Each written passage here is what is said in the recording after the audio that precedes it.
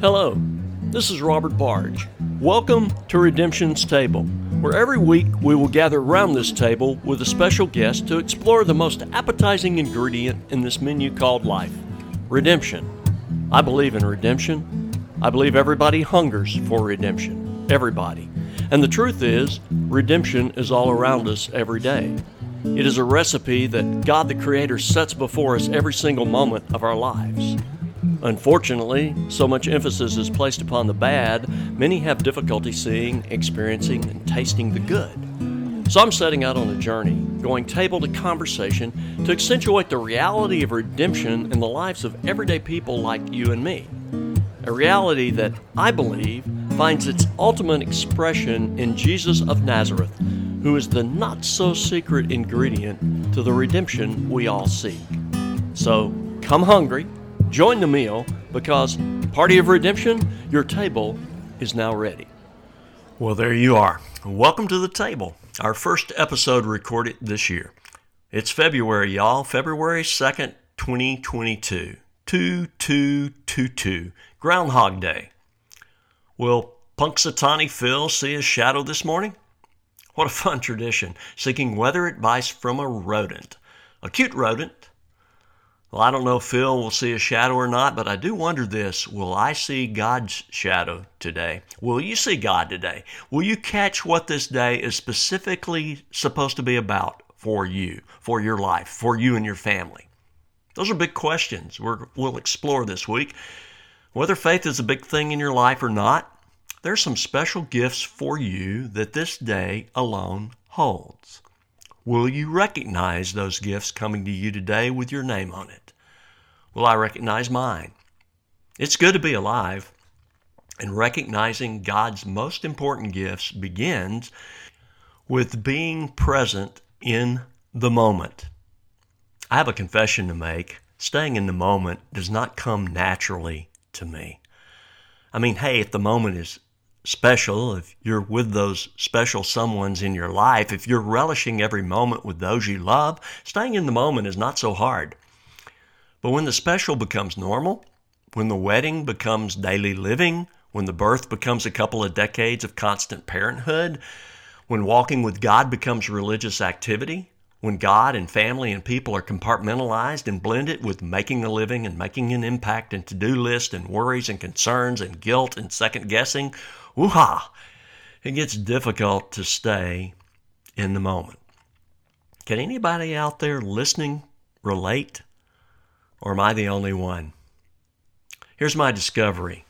Being present in the moment is a discipline which can be learned. But it's a discipline I've found that requires constant vigilance.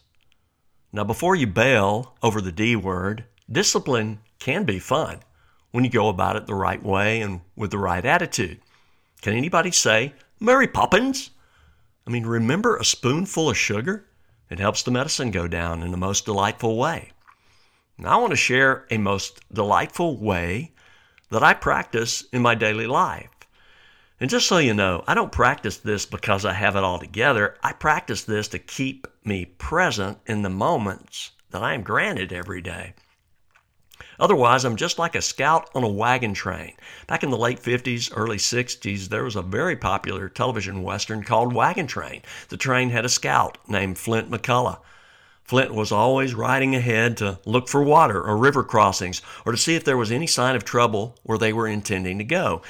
And Flint was always riding back where the train had already been to see if anyone was following them. He was looking for trouble in the train's future and in the train's past. But Flint was seldom with the wagon train.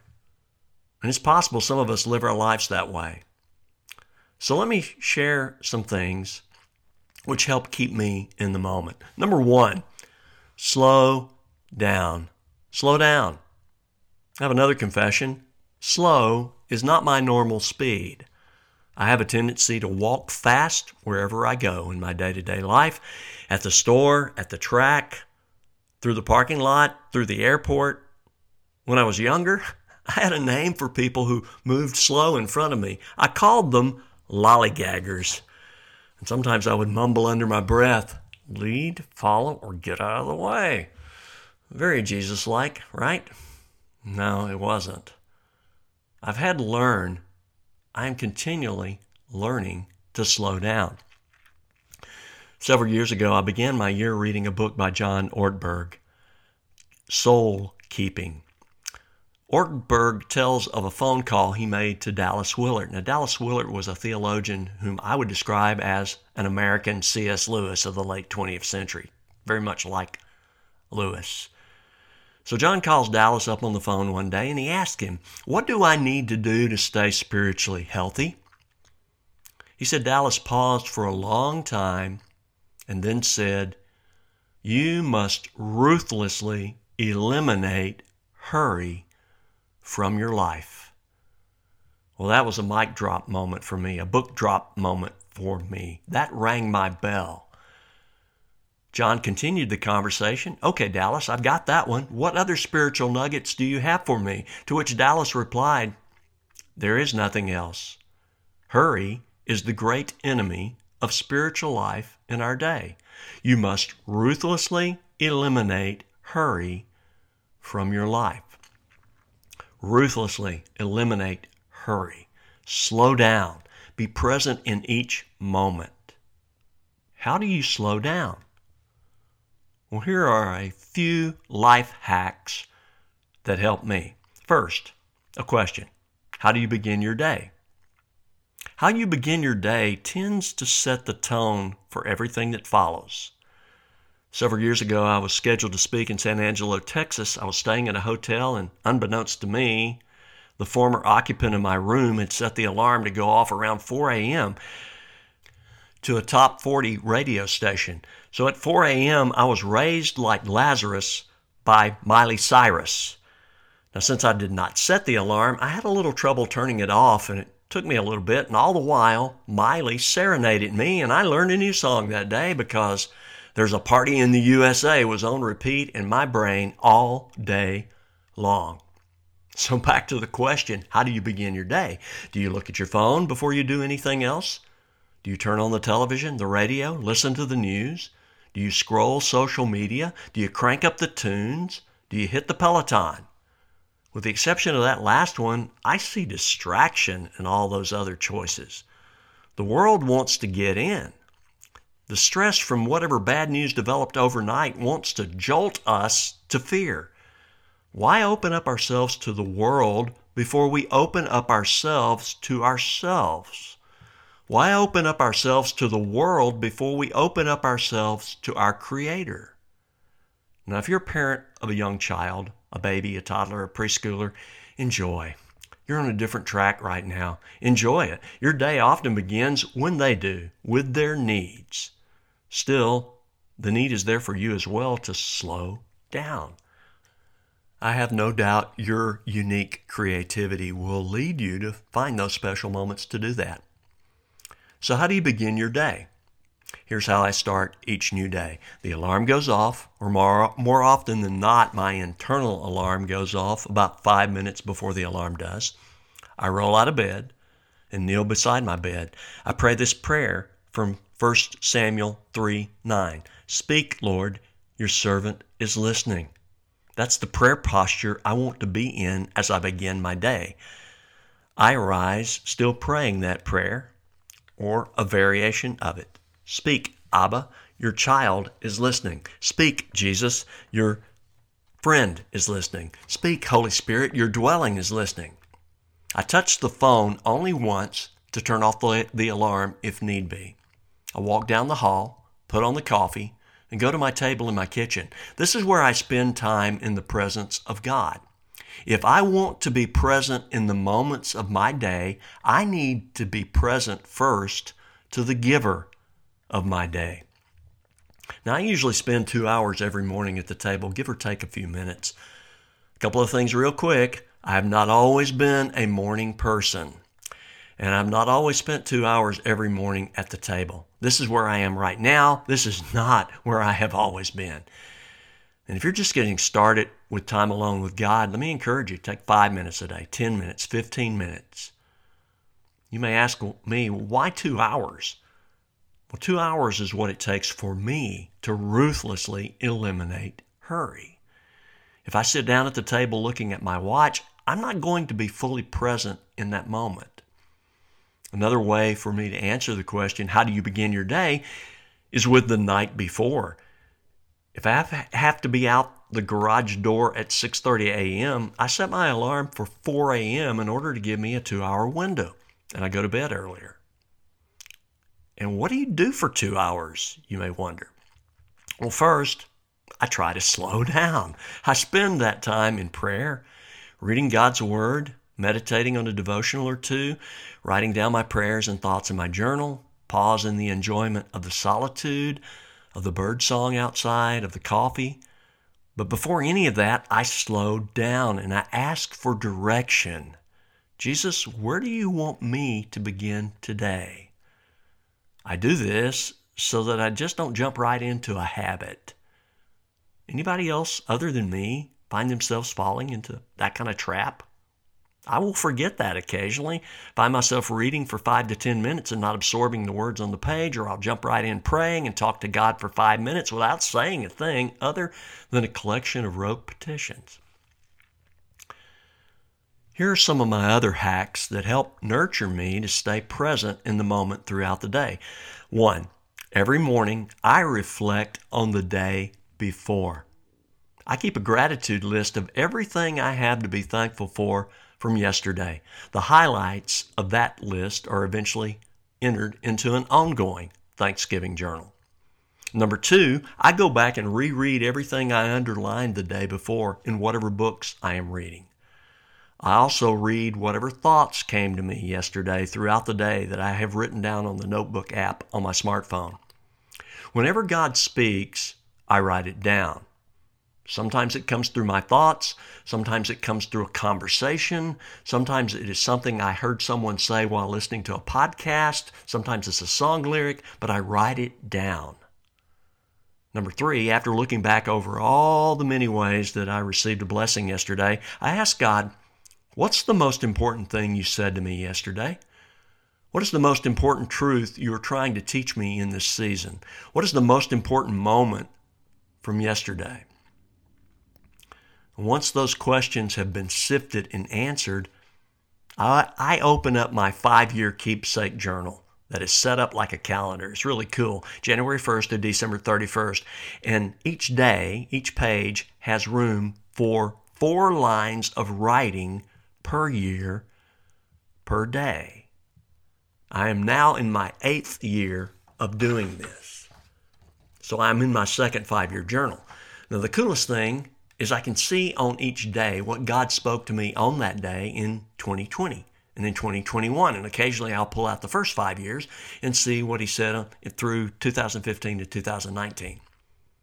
Can you see how helpful that might be? To have this written testimony in your handwriting of what God said a year ago or what significant event happened a year ago. It's almost like having a spiritual GPS before you. You see the faithfulness of God from the past. You're recording the faithfulness of God in the present, and that just fuels trust and hope for God's continual future faithfulness and blessings from above.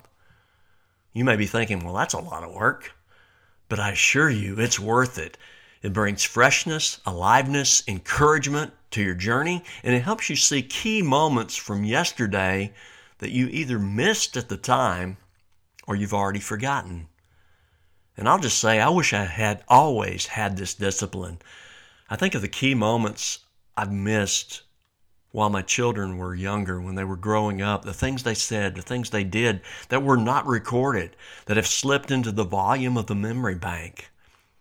If I was a parent of a young child, I would jump all over this now because you think you'll always remember, but you don't always. So a quick review before my favorite hack of all. Slow down, reflect on yesterday and give thanks. Reflect on yesterday and glean the most important treasure from what was said or done. Record it in a journal. And then last, record it on your calendar, on your weekly planner. Now, this is one of those places where I have to confess I am awesomely and wonderfully quirky. I've never read this anywhere. This is original, fun, peculiar to me. I don't know anybody else who does this. This is going to sound weird, but I enter each week with an empty calendar, an empty planner. I don't record anything I've scheduled ahead of time on that calendar, on that planner. It's completely blank. If anything, I might put a sticky note to remind me, and I do keep a separate business calendar, so I'm not forgetting anything. I'm just choosing to focus on the most important, the most sacred, the most incredible of any day. Yes, I use the calendar and record in it, but only after the day has been lived. I started doing this in a small way in 2015, and then it just took over my entire calendar somewhere in 2017. And now I can pick up a former calendar and in a single word or phrase tell you exactly what was going on in my life at that moment. I want to close with a few recent calendar entries as examples. Last Thursday, Friday, and Saturday, I was in the Dallas-Fort Worth area visiting my son Daniel and his family. This was a Christmas makeup trip for me because I came down with COVID for the first time a few days before Christmas. Now, here's what I knew going into the trip. I knew that I wanted to revisit the Vincent van Gogh exhibit, Van Gogh in the Olive Groves, at the Dallas Museum of Art. Back on December 4th, I saw the exhibit for the first time. But since getting to see a Van Gogh exhibit of any kind in person is such a rarity, I decided to slow down to see it again. Besides, my son and his family were all in school when I landed at Love Field last Thursday. I spent 2 hours in the gallery enjoying, examining these tremendous works of art from every possible angle. But again, in order to do this, I had to slow myself down to museum pace because I just stepped away from airport get the rental car pace. It took me a few moments to change mental gears. All that effort, though, was rewarded. I looked for details I had not noticed before. I raised questions and gave instructions to myself. What is the central focus of each painting? Where do my eyes naturally fall? Where do I perceive depth among the olive trees? What was going on with Van Gogh personally as he painted each work? What colors did he use? And because I was asking all kinds of questions to focus, I discovered a burning bush. My interpretation, I discovered a burning bush Van Gogh painted as the focal point of one of these works. Yellow sunlight splashed across the trunk and branches of one particular tree, front and center. Voila, a burning bush. From there, I drove to Whitewright, Texas, where my son is head high school baseball coach. High school baseball practice has just begun in Texas, and for 3 days I sat in the press box Thursday, Friday, Saturday, and observed practice. The last 45 minutes to an hour of each practice ended with situational play, as players were both at the plate and in the field. And for each day's practice, my son Daniel had prepared a special playlist to match the day. He said Monday was Metal Monday. Wednesdays are Western Wednesdays, country music. Throwback Thursdays, etc. And on Friday, Daniel asked me if I would like to provide the playlist, and he called it Father Friday. I must have done an okay job because his players requested the same playlist on Saturday because I'd been playing bangers. On Saturday morning, right before going to early morning baseball practice, I just sat down with my coffee and my journal at the kitchen table when my oldest granddaughter, Olivia, age of 4.5, awoke and came to the table to sit down beside me. I asked her if she wanted anything to eat. She did. I got her what she wanted, and then I pushed my journal to the side, and I enjoyed my first cool papa granddaughter breakfast with Olivia. It was special. Sometimes God shows up in words, and sometimes in flesh and blood. He always shows up, and it is always sacred. So off to baseball practice I go. Saturday morning, repeat the bangers for practice. follow Daniel back to his house. He hops in my car, and we go to Fort Worth for our favorite Mexican restaurant on the planet, Joe T. Garcia's. We enjoy a delicious meal. It's always wonderful. We say goodbye in the parking lot, and I drive from Fort Worth to the airport in Dallas. Now, with all that driving, there could have been within me a spirit of rush. But again, I reminded myself, ruthlessly eliminate hurry. I love to fly. One of my favorite times to fly is on Saturday evening. Not necessarily a heavy travel time. And sure enough, when I pulled into the rental place, it wasn't busy. I began talking to the young man who was there to help me check in my car. I asked him how his day was going. Just engaged him in simple, pleasant conversation. And as I'm getting my bags out of the trunk of my car and he is forwarding my receipt to my email, he made the comment, "You are very nice, sir." I asked his name. He told me, Ali. I said, "Oh, like the boxer." And then I said, "Float like a butterfly, sting like a bee." He said, "Yeah." I reached into my pocket and I pulled out a copy of the Jesus Harmony book I always carry with me. That's the combined Bible books of Matthew, Mark, Luke, and John, all rolled into one fluid story of Jesus. It's scripture. And I handed it to Ali. I told him what it was, and then I told him, Jesus, he is the reason I am nice. He thanked me. He continued his job. I caught the shuttle to the airport. None of that was premeditated, but slowing down set the stage for it. Now, there was a lot I could have recorded in my calendar those 3 days, and I did journal all the highlights and memories, but here's what went into my calendar. Thursday, revisiting Van Gogh and baseball practice. Friday, Father Friday. Saturday, surprise at the table, breakfast with Olivia. Thursday could have been a burning bush in the olive grove. I thought about that. Saturday could have been a spontaneous sharing of Jesus with Ali. Ann Voskamp wrote, "Life is so extraordinary, it warrants going slow, held in reverential awe. Only the slow see their lives, which makes it seem longer and richer." My thoughts? If you want to stay in the moment today, you have to recognize and give thanks for the moments of yesterday. And if you want to stay in the moment today, you have to relinquish and surrender to God the moments coming tomorrow. Be present in the moment, and you might just see a burning bush. Be present in the moment, and you might just become a burning bush. Be present in the moment, and you might just take off your shoes because you know you are always standing on holy ground. Well, thanks for being with us. Until next time, we'll see you back at the table.